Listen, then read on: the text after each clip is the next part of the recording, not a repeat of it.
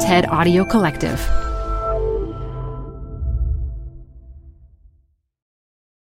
Hi, I'm Debbie Millman. Canva is great for designing visual content for work, no matter what industry or department you work in. Now your next presentation with Canva Presentations. Start with a professionally designed template and use it as a springboard for your design. It's a serious time saver. Time to present but can't be there in person? Enter Canva Talking Presentations.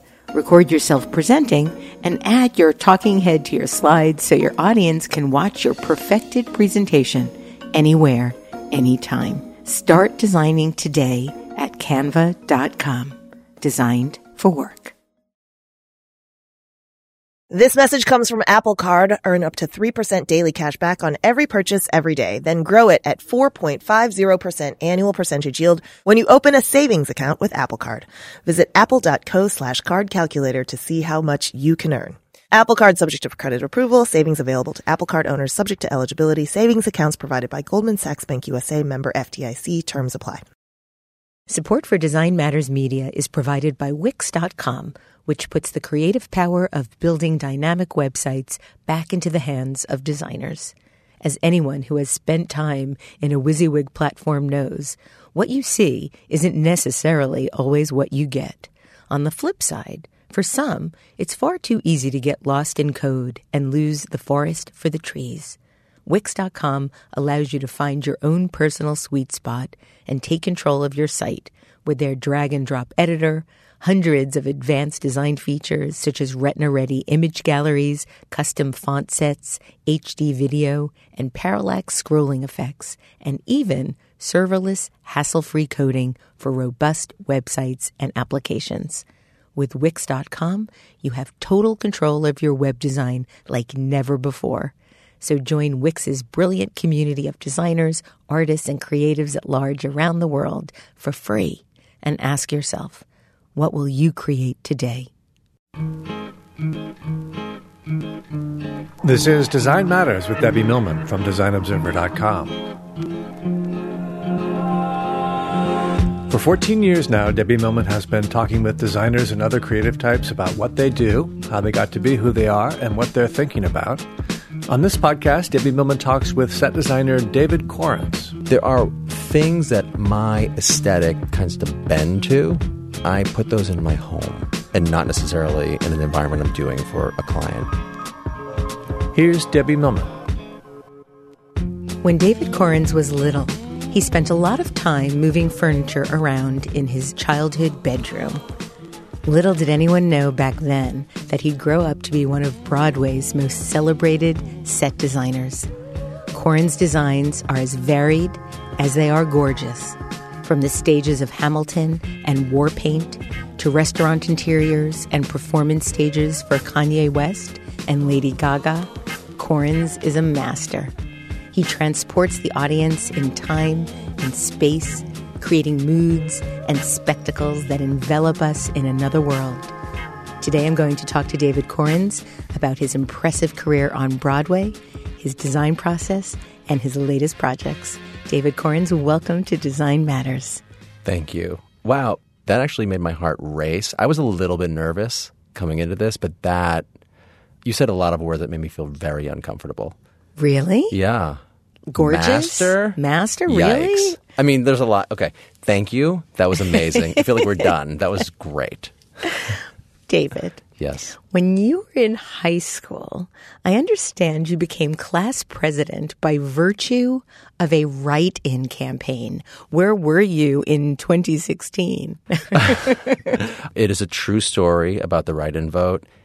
And it brings up a little bit of shame and guilt when you ask me that question. Why? Because there was a woman who was freshman, sophomore, and junior year, the class president, elected proper. And she did, I think, a good job. And we all didn't know better. And we didn't know what even the elected officials of our class did or were supposed to do. But when it came time to do the senior class voting, I was a little bit of a wise ass. Surprise. My eyebrows just shot to the ceiling. And I was not sure that the two people who had announced their candidacy were going to do anything different or beyond the status quo. And so we went to the assembly, and I raised my hand, and I said, could I run? And the principal, who didn't love me, he didn't hate me, but he didn't love me, said, no, you had to, announce your candidacy in this And I just said, I'm sorry, we just heard these two speeches. They were not that interesting. They didn't say that they would do anything for our class that seemed interesting. And really the only real big thing at play was the class trip, which I thought was like a big deal. We all thought it was a big deal. And so I said, could I run as a write-in vote? I didn't really know what that meant, but he said, I guess. And so I went to my homeroom and I wrote out like the 3 things I thought I could accomplish, including this great class trip. Don't ask me where because I don't really remember where to, but it was an important trip. And I wrote those things out and I went to the, dating myself, mimeograph machine. Those blue, with the blue ink that smelled amazing? Yeah, that I think for sure made everyone sterile, those. And I ran off a bunch of copies and I handed them out to everyone's homeroom. And at the end of the day when they counted the votes, this is over the loudspeaker, and by write-in vote, David Corrins. And I won, but the real shame and guilt is because what we didn't know is that when you graduate, the senior class president is responsible for planning the reunions in perpetuity, which is a disaster if you think about it. Absolutely. Who knew at 17 that was a thing that you had to do? And I basically left town and didn't really ever do that because I knew that someone had taken care of it and they planned the 5 and the 10 and the 15. I just recently went back from my 20th. What was that like for you? It was amazing. Actually, I mean, I had no idea what it would be like, but like the little guy who used to kind of get picked on became the chief of police in my hometown. And some of like the big bullies became cops underneath him. I mean, it was actually pretty amazing. I was a weird hybrid of, a real athlete, like a very serious athlete, and also I was in the choir and the band and so I did a lot of different things, and so I didn't really have a full group I was part of, and we came from a very, very cliquey school, and I was one of like 3 Jews growing up in this place, the other 2 being my sisters. So it was a hard time for me. There was a whole lot of like, you killed Jesus, and like there's a lot. It was a really tricky time, and also I'm one of like 2 people from my town that moved to New York City because from where I am from, moving to the city was moving to Boston. So when I went back for the 20th, like it was enough time to reconnect with these people, but also a lot of time had passed, and so it was interesting to see how we all became adults. Yeah, absolutely. So you were a drum major beginning in the 7th grade, and later in high school you played multiple instruments in both the concert band and the jazz band. You were also in choir, as you mentioned, and now you're responsible for creating the sets for one of the most popular musicals of all time. Has music always been in your blood a bit? Do you still play anything today? I was actually the drum major only for my junior and senior year, but I was in the marching band from the 7th grade all the way through. Forgive my inaccuracy. And that was a big deal. Marching in the high school marching band when you were, before you were in high school, that was a really big deal. Was music part of my life all the way through? My mother and father had my 2 older sisters and I take piano lessons, and I lasted for about 3 months or 6 months. Do you regret that now? No, I don't live with many regrets. I don't regret it because when the 5th grade entry point of band came, I knew that I wanted to play the saxophone. I don't really know why. Both of my sisters were in the band, and I chose the saxophone because I thought that was cooler. And I tried really hard, and I was pretty good. And I quickly moved to tenor saxophone, and I tried to do whatever I could to make myself indispensable to the marching band, and they needed a different instrument, so I picked it up. And when I went to college, a guy who was cooking food, and he was a weird, shifty character, left a guitar, happened to ask me if he could store his guitar in my closet. And one night when everyone that lived in the house went out, he stole all of our bicycles and left town. And all that was left of him was a vapor trail and this guitar. And in that moment, I decided I'm going to learn how to play the guitar. And I picked it up and I learned from going out and getting a chord book of like the Beatles and Bob Marley and Bob Dylan, as you do. And I did that, and I realized in that moment, my entire musical career up to that point, I was unable to sing along. Everything I had played up to that point was with my mouth. And I really got into playing the guitar heavily. And so I still play the guitar, and I have a 12-year-old daughter. And when she was around 6, she started playing the piano, and I would plink along the piano and try and learn songs along with her. And I play the piano now like I play the rhythm guitar, which is not well, but to tempo. And do you sing along with the piano playing? Oh, my God. That's the only reason to do it, right?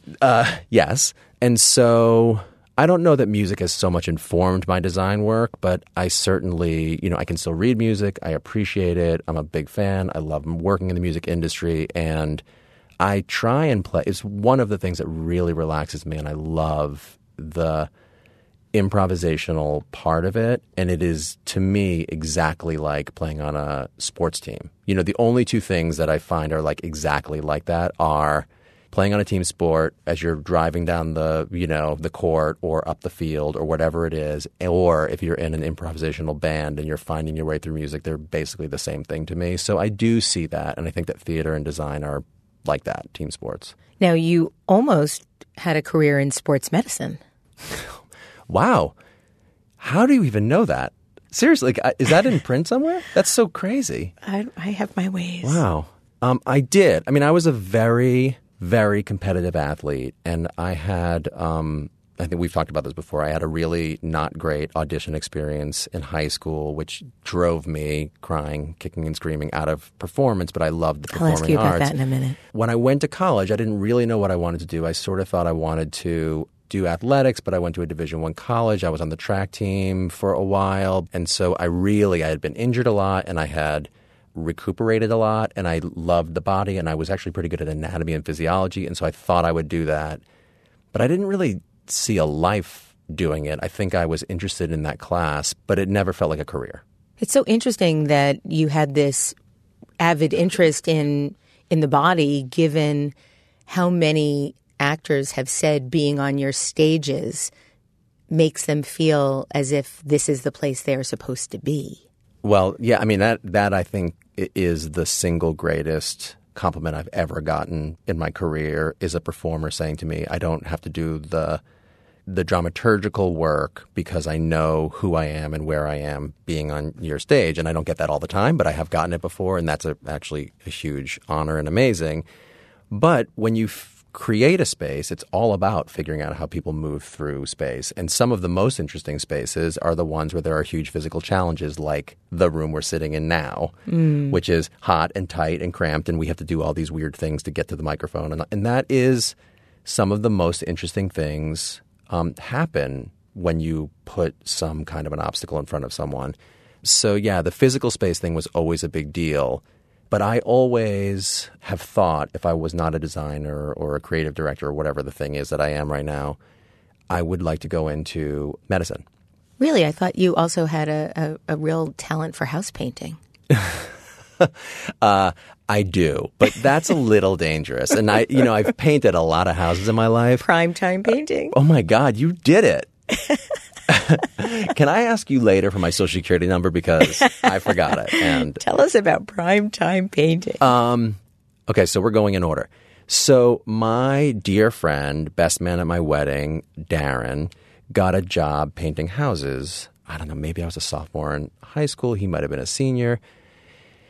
And he learned how to cold call houses by walking around and knocking on doors and estimating about the amount of paint that it would take to paint a house and how long it would take and all these things. That's really smart. Yeah. And, he worked for a big kind of national company that they basically took student labor and they taught them how to do it, and they took a percentage of it. And he asked me if I would paint on his painting crew. And it was a great summer job. It mixed brushwork, which I had never really done, but it was kind of exciting, physical activity. You didn't work if it rained, you were outside. It was lovely. It was kind of social, kind of physical. And I did it, and we did it for a whole summer. We were pretty successful. And then I said to him at some point, the only thing that this company is doing is essentially giving us an insurance policy. We do all the other work. We move the ladders, we move the paint kits, we interface with the clients, we do all of this stuff. What do you say we strike out on our own? I know nothing about insurance, but if you figure out the insurance stuff, I'll figure out how to talk to the clients. And we got a third person who would, be our third man on the team. And he did, and I did, and we created Primetime Painting. And I think I was 16 or 17. And we were incredibly successful. We didn't have to give the 20% that we gave to the other company to anyone else, and we made a whole lot of money. And the next year, instead of one crew of 3, we got 6 other people, and we made 3 crews of 3, in which we then took the 20% from the other guys. And a mogul is born. And I was the color guy. I would knock on the doors and say, like, "Hi, my name is David. Can I interest you in a no obligation free estimate on painting your house?" And of course, they would come out and they would look at the next door neighbor's house, and they would look at their house, and they would look at the other next door neighbor's house, and they would say, "Sure." And it took about a half an hour. We'd sort of put rough prices together, and we were really fast and physical, and we could always beat the budget so we could pocket the money. And if you're there in a neighborhood for a couple of days or 4 days painting a house, the neighbors see that house looking really great, and it sort of took off. And we painted hundreds of houses. And it was, 3 or 4 years we did it. I feel like I was getting close to making more money than my parents in 3 months. And it was a great job that allowed me to... That's saying a lot. Your father was a doctor. Your mom was a teacher. Well, that's true. I mean, it was a good job. I mean, my dad was a podiatrist, which is a doctor, but we weren't like raking it in, and we didn't grow up wealthy, but you can make a lot of money painting houses if you've got a lot of people working with you. And it was super exciting, and it did teach me how to be entrepreneurial, but also it was a lot of the things I already knew, as we talked about. It was teamwork, and it was like, what more incentive is if you can beat the budget? If you can beat the budgeted time, you get to pocket the money. It's a really good idea. What made you decide to abandon that business? I went to college. I was in the closet theater major, and when I got an internship at Williamstown, and Williamstown Theater Festival happens in the summer, and I jetted off to an internship. Since you mentioned that pivotal moment in high school about not getting a part that you'd auditioned for that you wanted very badly, share that story with us. So I was a performer, sort of, as much of a performer as you could be. In my high school, the high school choral teacher / drama teacher was a classically trained pianist, and she would write a full-length Christmas play in which she would embroider all the classic Christmas songs into every season, and then she would license and produce a full-length musical in the spring. And I got involved in this, and I really loved it. And everyone in the choir had to be in the Christmas concert, and she would cast the parts. But everyone had an option to audition for the spring musical, and I did. And I was in Man of La Mancha, and I was in Our Town, and I was in Sound of Music as like bit parts, but getting bigger and bigger. And my senior year, we were doing Carousel, and I loved the show, and I wanted to be Billy Bigelow. And at that time, you didn't prepare really audition material that was anything other than what was in the show. And so I prepared the soliloquy, which is insane to do. And I think I really did a great job auditioning. I did not get the part. I got the part of Jigger Cragen, which is the bad guy. And I was so crestfallen. My ego was so bruised. I was also the president of the concert choir. I felt like I was really made for the part. I really wasn't made for the part. The guy that got the part was really fantastic. But I was so hurt that the choral teacher said, "I think you should try and talk to Mr. Barnes, the math teacher, but also the guy that built all the scenery, and see if you like doing that as another way to kind of like, take the devastating defeat. Your fragile ego up." Exactly. And I went and I did that, and I kind of like helped move the scenery around backstage in between scenes. And I didn't really think much else about it until I went to college, and I wanted to, stay in the arts, but I did not want to ever audition again. And I was looking at the course directory, and I saw a course called Beginning Techniques in Design, which was like a Theater 100 course, and it taught a little bit about lighting, scenery, costumes, and sound. And there was a very nervous first-year grad student named Troy Howery, and he was there fresh from Canada. It was his first year, and he asked me if I would assist him on something. And he said, you're pretty good at this. You need to sit down and draft a plate of drafting that you will be proud of for not this moment, but for 5 years. It needs to be way outside of your scope of what you think you can do right now. And it doesn't matter how long it will take, but you have to do this and you have to suffer through this exercise. And I sat down and I drafted a kind of realistic interior wall with doors and molding and crown molding and baseboard, and it was a disaster. And with the photos of the things that I had assisted on and this plate of drafting, he said to me, you should now apply to Williamstown Theater Festival. And I applied with that portfolio and got in. Now, I think it was around that time you had your very first realization about the power of design, which included a puddle in a parking lot. Can you tell us the story and what it made you realize? I had been to Williamstown in the summer of 1997 as an intern.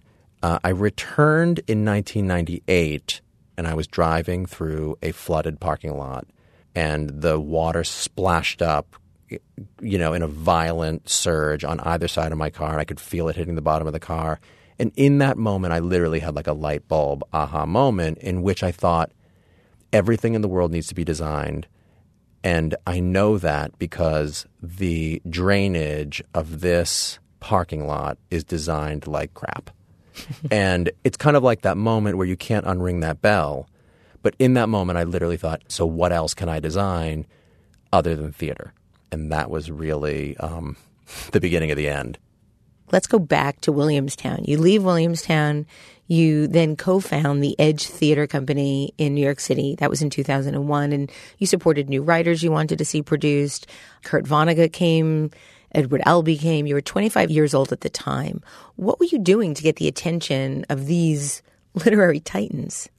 Well, I mean, in my life, almost all roads have led to Williamstown. In that early pocket of time that I was there, I met not only some of my best friends, I met the woman who I would also co-found a theater company with. Her name is Carolyn Cantor, and she was one of kind of 4 incredibly talented fellows there, directing assistants. I was a design assistant. We all met. We all worked together. And when we moved to New York, Carolyn, who was from New York and had a lot of connections to people who were seeing theater and being patrons of theater, we had made a lot of allegiances to playwrights. And so many playwrights had gone through the ringer of writing and rewriting and revising their shows for the hope that an artistic director would produce it. And we looked at each other and said, when you read a play, do you know if you want to work on it or not? Like, warts and all, are you interested in the kind of ugly mess that is the story or not? And there's a lot that gets cleaned up and worked on in a rehearsal room and then in the tech process. And so we just said, what if, and Adam Rapp was the first playwright. He had become a friend. We had workshopped one of his plays up in Williamstown, and he was just a star on the rise. And we said, Adam, this is a crazy idea. Do you think we could raise money and produce your play, which was a play called Finer Noble Gases? And he said yes. So we rented a theater, and with mainly Carolyn's connections and a little, like 95.5, we sent out a letter and we tried to raise some money. In between the time of sending out the letter, Adam's play got chosen for the Humana Festival, which is a big deal for a young playwright. And he said, I'm so sorry, I have to do this. So we were left with a theater rented and money raised and nothing to produce. And so we thought, what could we produce that we could get the rights to quickly and that we would never have the opportunity to do? And Carolyn had the idea of doing Calderón de la Barca's Life's a Dream, which is a classic because in New York, unless you're working at the Roundabout or Lincoln Center, you're never going to get chosen to do a revival. So we did it, and we actually made money, which is an impossibility. Wow. But it was a really beautiful, thoughtful, poetic production. She directed and I designed, and we co-produced. And during that time period, Adam's play had gotten produced, and he had another play that got produced at a fancy, fancy production at ART that he was unsatisfied with. And he came back to us and said, I would like you to come out to Boston, see this production, and do you think you want to produce the New York premiere of it? And we decided we would do it again. We would write another letter, and we would raise money, and we would produce a play called Stone Cold Dead Serious. And the play was hugely successful. And it got a big, mostly positive review above the fold in the New York Times, and everyone showed up, including first in line Edward Albee. And that's when Kurt Vonnegut showed up and everyone else. Carolyn and I eventually got agents from that experience, and we decided, we would continue to produce. And so we went on to produce 4 or 5 more plays. And it was a really exciting, inspiring time, but it was also, we were up on a high wire. And it was very scary, and we were not making any money from it. And we needed to have those shows be successful because we actually did some incredibly fiscally irresponsible things. Like what? Like we didn't raise enough money to pay for the costs. And so we took out a personal bank line of credit in our names that we had to pay back. And so, which is like the most ridiculous thing to do. And we successfully did that from 2001 to 2005. Yeah, my heart stopped beating for a second there. Yeah, that is really being committed. Yeah, I mean, if you're not going to invest in your – I'm not sure if Carolyn really knew. She's fairly risk adverse. I'm not sure how much she understood the profundity of that, but I certainly did. And I was like, yeah, we'll take out a bank line of credit. Like that was a thing that I thought would be okay, and it wound up being okay. But when I think about it now, how sometimes far away from $50,000 I had, which is about 49,999 repeating – that's about as far away as I was. It's probably better that you didn't know then what a big deal it was because you wouldn't have done it. And True. Then, But by the way, I started a little design company, and I basically run my design company the same way. You started your company in 2004, David Corns Design. Right. And you design way more than Broadway. You design theater, film, television galleries, restaurants, hotels, interiors, rock concerts. I mean, how did you go from doing bootstrap theater productions where you were cleaning toilets and taking tickets to working with Lady Gaga and Kanye West? Well, there was a long way in between. Not really. A couple of years. I guess that's true. That's not a long time. It feels like a long way. I realized that 1 + 1 equals 3 or 4 or 5 and not 2. When you're doing overnights, which I did many, many, many, many, many overnight work calls or working through the night, if you have to lift up a piece of 4x8 3/4-inch plywood and schlep it across the theater and screw it down, I had muscles enough to do that. But if I had someone helping me, I could do it 3 times as fast. And so what I would always do is look at the bare minimum I needed to live on, and I would make sure I got paid that amount of money, and the rest I would pay for help. And I just did that over and over and over again, so that my $500 show, which was a thing that you could do in 1999 or 2000 in New York City, looked like a $5,000 show. And a $5,000 show looked like a $50,000 show. So I thought to myself, I really took a very honest look at myself and my skill set. And I thought, what are my weaknesses and what are my strengths? And how can I cover my weaknesses?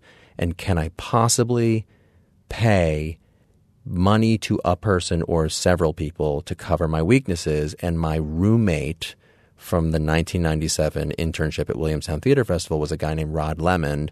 And I just finally said to him, what would it cost for me to hire you? Because he's a genius at figuring out how things get built. And he could draft and he could build models, and we were like a yin and yang. And he gave me a number, and I now knew that whatever I did and whatever jobs I worked on, I knew I needed to get him that number. And it took me 11 years to make more money than him. Wow. But in the 11th year, I turned the corner. Yeah. How long has it been now? How many years? Well, that was 2004. So you've been investing. You were investing in yourself for that entire time. Yeah. Throughout those 11 years, we added people. We went from Rod and I sharing a computer and a drafting table in our East Village apartment to another office, and now the office that we're in currently, and now we have 11 people. And we've been as many as 18. We sort of shrink and grow to whatever we need, but Rod's still there. I just left a design meeting with him. You passionately wanted to be involved with Hamilton and pitched director Thomas Kail that you would be the James Madison to his Jefferson. And we can understand why now. But back then, before it was even off Broadway and when it was the 10 people in a room, what made you want to be involved so badly? There's probably a lot of ways to answer that question, but the short one is they're my friends. And by they, I mean Lynn, Tommy, Andy, Alex, So you knew them before? I did. And how did you meet? So, Tommy and I actually met during the Edge Theater Company days. We met on the steps of the of the New York Theater Workshop on East 4th Street. He came and supported some Edge Theater Company shows. I came and supported his downtown theater company. We sort of knew of each other. And so as the show started to coagulate and come together, I sort of thought like, okay, Tommy, seriously, like when it comes time, call me. And then I got a phone call from the Public Theater. And they said, we think we're going to do Hamilton and Tommy wants to interview you. Interview. I think we were in tech for a show that we were working on. And I sort of thought, what is this going to be? And I got the music and I got the script and I listened to it obsessively. And I think at the time my oldest daughter was maybe 4 or 6. I don't know, the days, the years. And I played the opening number for her. I became kind of obsessed with the show. I really liked it. And I played the opening number. I'm not going to give up my shot? No, the opening number was like the Alexander Hamilton number. Oh, okay. And I remember her at 6, let's say, saying, put a pencil to my temple, connected it to my brain. And I thought, like she was super into it. And I did a lot of work in preparation for that interview for Tommy, including lots of research, some sketches, and I thought about the show a lot. And I never really try and do that because I always feel like directors are halfway fishing for ideas, but I didn't care. I went in there trying to get the job. And I did say to him, I think that like Lynn rose to like, pretty big stardom within the Heights. And I think that people think on some level like you've hooked your wagon to his star. And like, let me be your Madison to your Jefferson. Like, let me be your right-hand man. I can do this. Like, Andy and I had just done a revival of Annie. Like, I was like, we're young, scrappy, and hungry. Like, who else are you going to hire? Like, I will not throw away my shot. Literally, I was like quoting the shows. Right. And I did try to like at least plant a seed in his mind. Like, boy, will you regret it if you don't do this. And did you bring along any of your what is now legendary models with you? I know that I brought no models, Nothing. But I did propose the turntables in the first meeting. We've talked about that a lot, but tell me, just because I'm afraid that there might be some listeners that aren't familiar with what a turntable on a stage actually is. It's not an actual record player for those that might be wondering. Right. Although Lynn was so excited when we proposed that we have 2 turntables on the floor. He's like, 2 turntables and a microphone. That's so exciting. No, turntables are a big, huge machine that rotates the stage in a circle. And we have in Hamilton a turntable, and then on the outside of it, we have a donut, which has a big hole in it. So it's essentially a 3-foot section that can rotate left or right, and the turntable can rotate counterclockwise or clockwise. And we can adjust the speed, the tempo, the starting, the acceleration, the deceleration, and all that perfectly timed to the music. And I didn't say to him, I think it should have a turntable in it.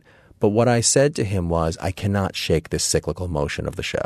There's something about this Aaron Burr, Hamilton cyclical relationship, and Hamilton was swept off the island of Nevis by a hurricane, and he gets into this storm. And I thought, there's something about this cinematic, sweeping story that takes place over 30 years. It could be really beautiful. And I think there's this thing where there's a lot of people watching, and there's a lot of people listening, and there's like this room where it happens thing where like you are either in it and you're complicit or you're not. And I thought that the turntable would be a really good way to tell that story. And Tommy was like, yeah, no, that's not going to happen. He was not that interested. Yeah. But I guess he was interested enough to go down the road with me. And they said, if you can give me 10 moments in the show where we could use a turntable, we'll think about it. And I sat down and I drew for them 10 moments. And they said, yeah, actually, that sounds really compelling and interesting. We'll think about that. We should try it. Like, let's storyboard further. And then then we did it. True or false? On Hamilton, it's been reported that you parsed through 33 different colors of brick to find the right shade. Yes. So that's an example, as we talked about how we got to the end result of Hamilton, where when you design, you make hugely obvious choices like the turntable where people say, oh, God, no performers are walking, but yet they're still moving. That's an obvious David Corran steps on stage moment. But then there's 33 variations of brick where no one gives any thought to that at all. But brick comes in so many different shades, as do people. too red, too terracotta, too brown, too beige? What's it going to be? And how are we going to carve out 25,000 plus words and 51 songs with very little physical scenery and be able to see these actors in front of this wall and have no backing wall with no wallpaper or no, interior texture? So it also led to a lot of discoveries with the costume design, because the parchment clothing that most of the ensemble wears throughout the show was in direct response to the brick and what it was going to be and how we were going to be able to see people and carve them out with their shapes and etch them out in front of the wall.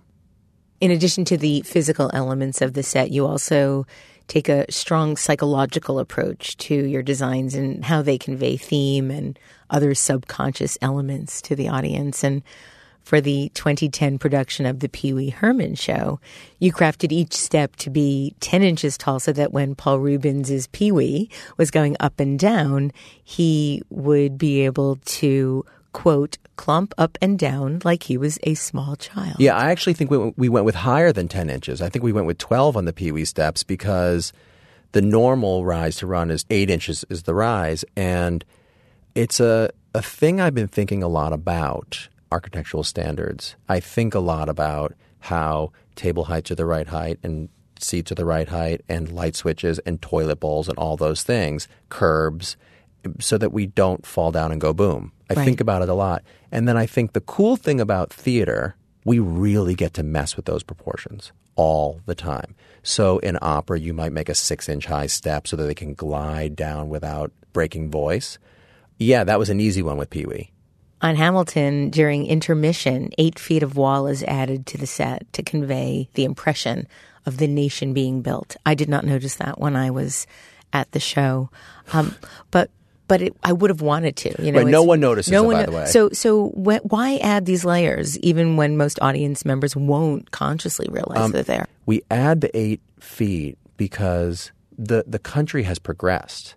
The kind of big theatrical gesture of the show is that we see the scaffolding being built that the builders would use to build the foundation of the country, and the foundation being this kind of unmade brick wall.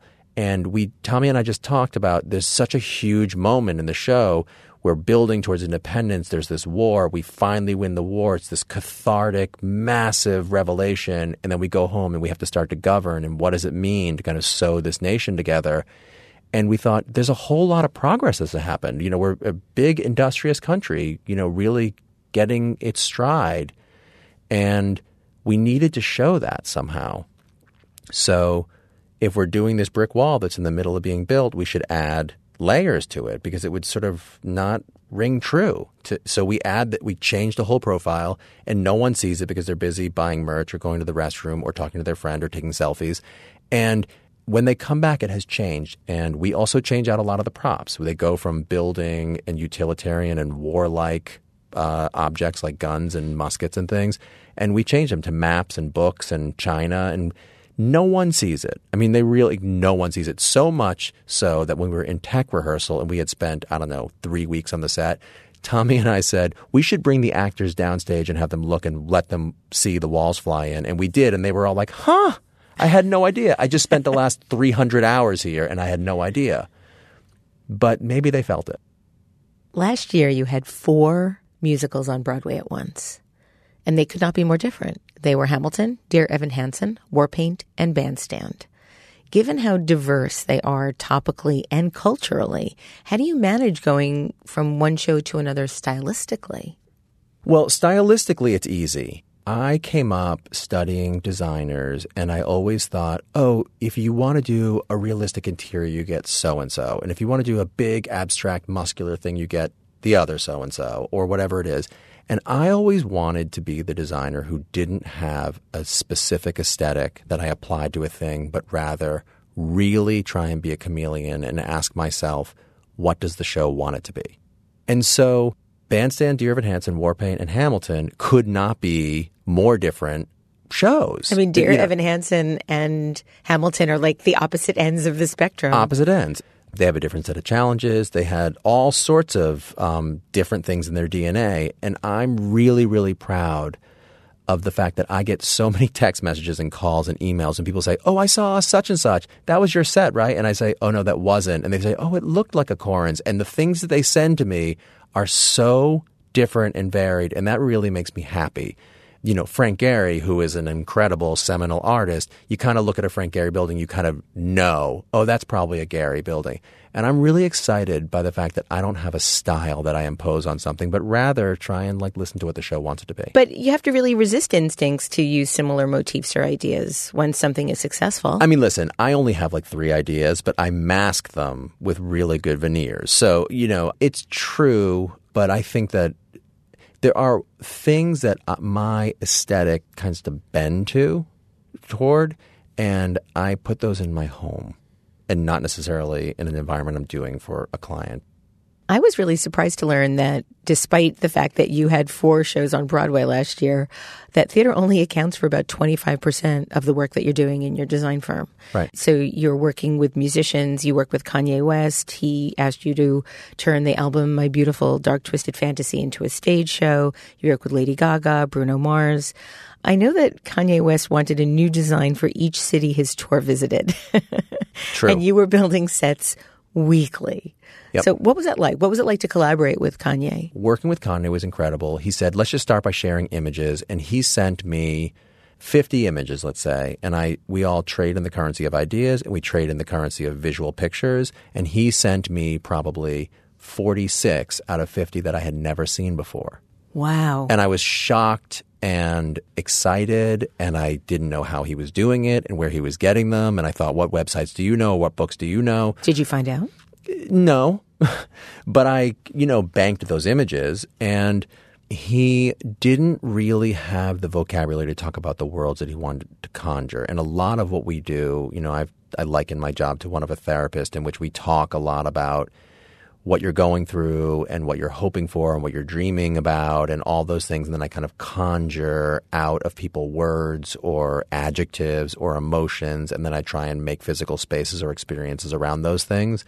And he didn't really have the words to describe what he wanted, but he was showing me pictures of smoke underwater and huge cosmic storms and things like that. And I realized that he was really connected to, the 4 Furies and elemental things. And if you look at his work, he's all about an obelisk or one huge muscular thing or standing on top of a mountain. And years later, I've had some interactions with him, and I know that he's getting closer and closer and closer to this idea of deifying himself. And his most recent tour, the evolution went from the first design I ever did for him, or the second, was a big, huge artifact wall, which was a very deep relief kind of sculpture that looked like it was a 2,000-year-old thing that was dug up and hung behind him. He moved on to standing on top of an obelisk. He moved on to standing on top of a mountain. He moved on to the next thing and the next thing and the next thing and the next thing. And now his most recent tour was him literally floating on a deck above people who were reaching up and kind of praying to him. And he's sort of self-actualized as this deity. I don't know that he has the verbal language, but he certainly has the visual language. And that was maddening to create a new set every single city. But it was thrilling to be able to do it, and to bring that message to a lot of people was cool. The Taylor Swift line in the song where she's dissing Kanye West about his slanted stage, was that yours? It was not mine. Okay. Thank God, because Taylor, if you're out there, call me. You don't want to be the designer of that stage or the Becky with the good hair. Or maybe you do. I mean, not the Becky, but the slant stage, I don't know. That's all right. Tell me what it was like to work with Lady Gaga and what that collaboration was like. Thrilling. Actually, my first meeting with her and my first meeting with Mariah Carey were the same. It was like, come over and sit on my couch and let's talk. And Gaga talked a lot about where the particular album that we were working on came from, and it came from her passed away aunt, who she never met but was a huge influence in her life. And she talked about the character of Joanne and what the music meant and and it was a very, very deep psychological, personal dive for her. And I said, just talk to me about your aunt. And what do you remember? And she told me about pictures hanging on the wall and how her parents talked about her and all this stuff. And by the end of the conversation, she had told me how she was going to start wearing this hat that she wears on the album cover, but how Joanne represented for her kind of like a beam of sunlight and a person who could do no wrong in her family and that would leave behind her a trail of flowers, let's say.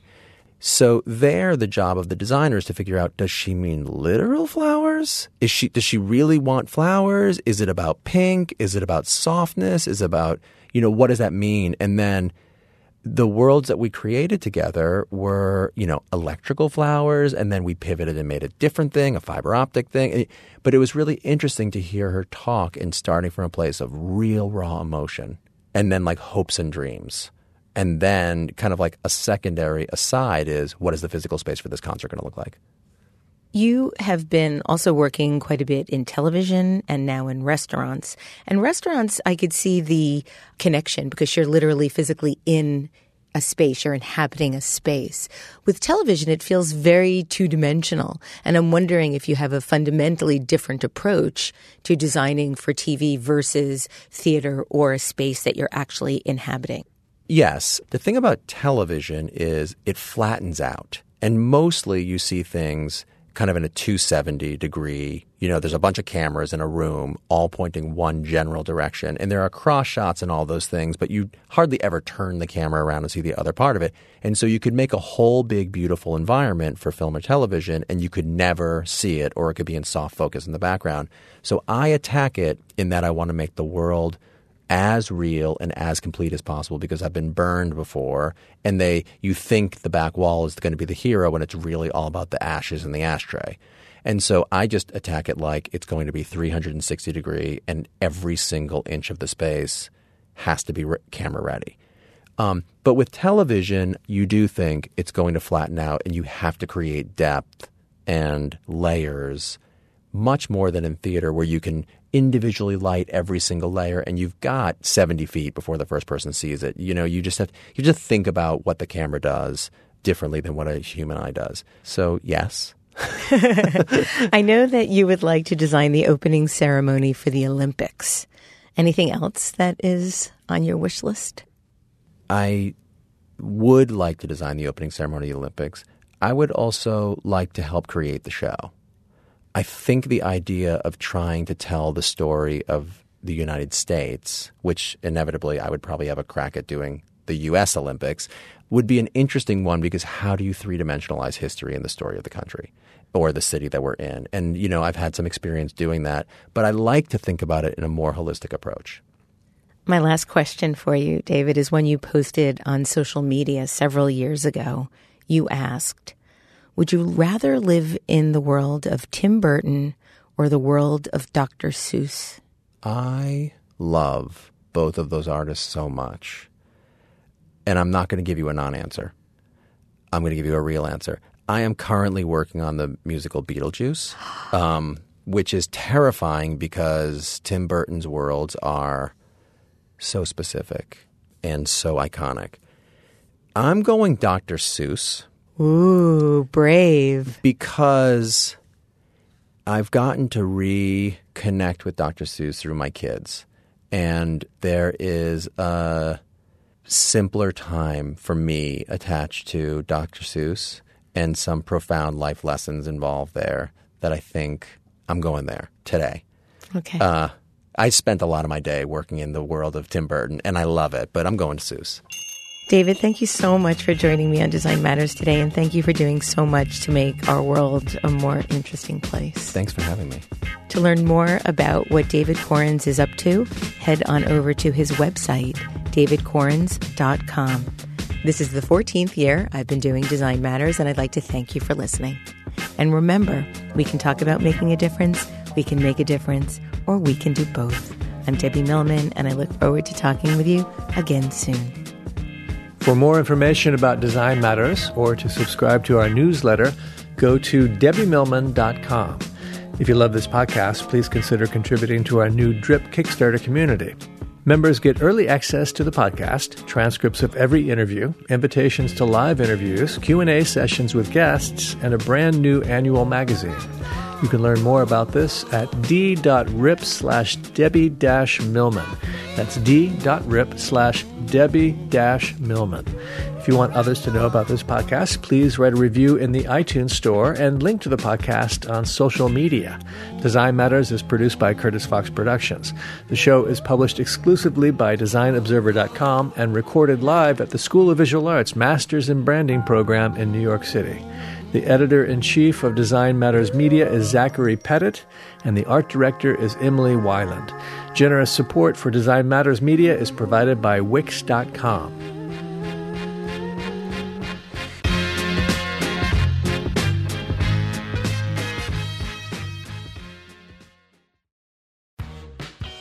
You're growing a business, and you can't afford to slow down. If anything, you could probably use a few more hours in the day. That's why the most successful growing businesses are working together in Slack. Slack is where work happens, with all your people, data, and information in one AI-powered place. Start a call instantly in huddles and ditch cumbersome calendar invites. Or build an automation with Workflow Builder to take routine tasks off your plate, no coding required. Grow your business in Slack. Visit slack.com to get started.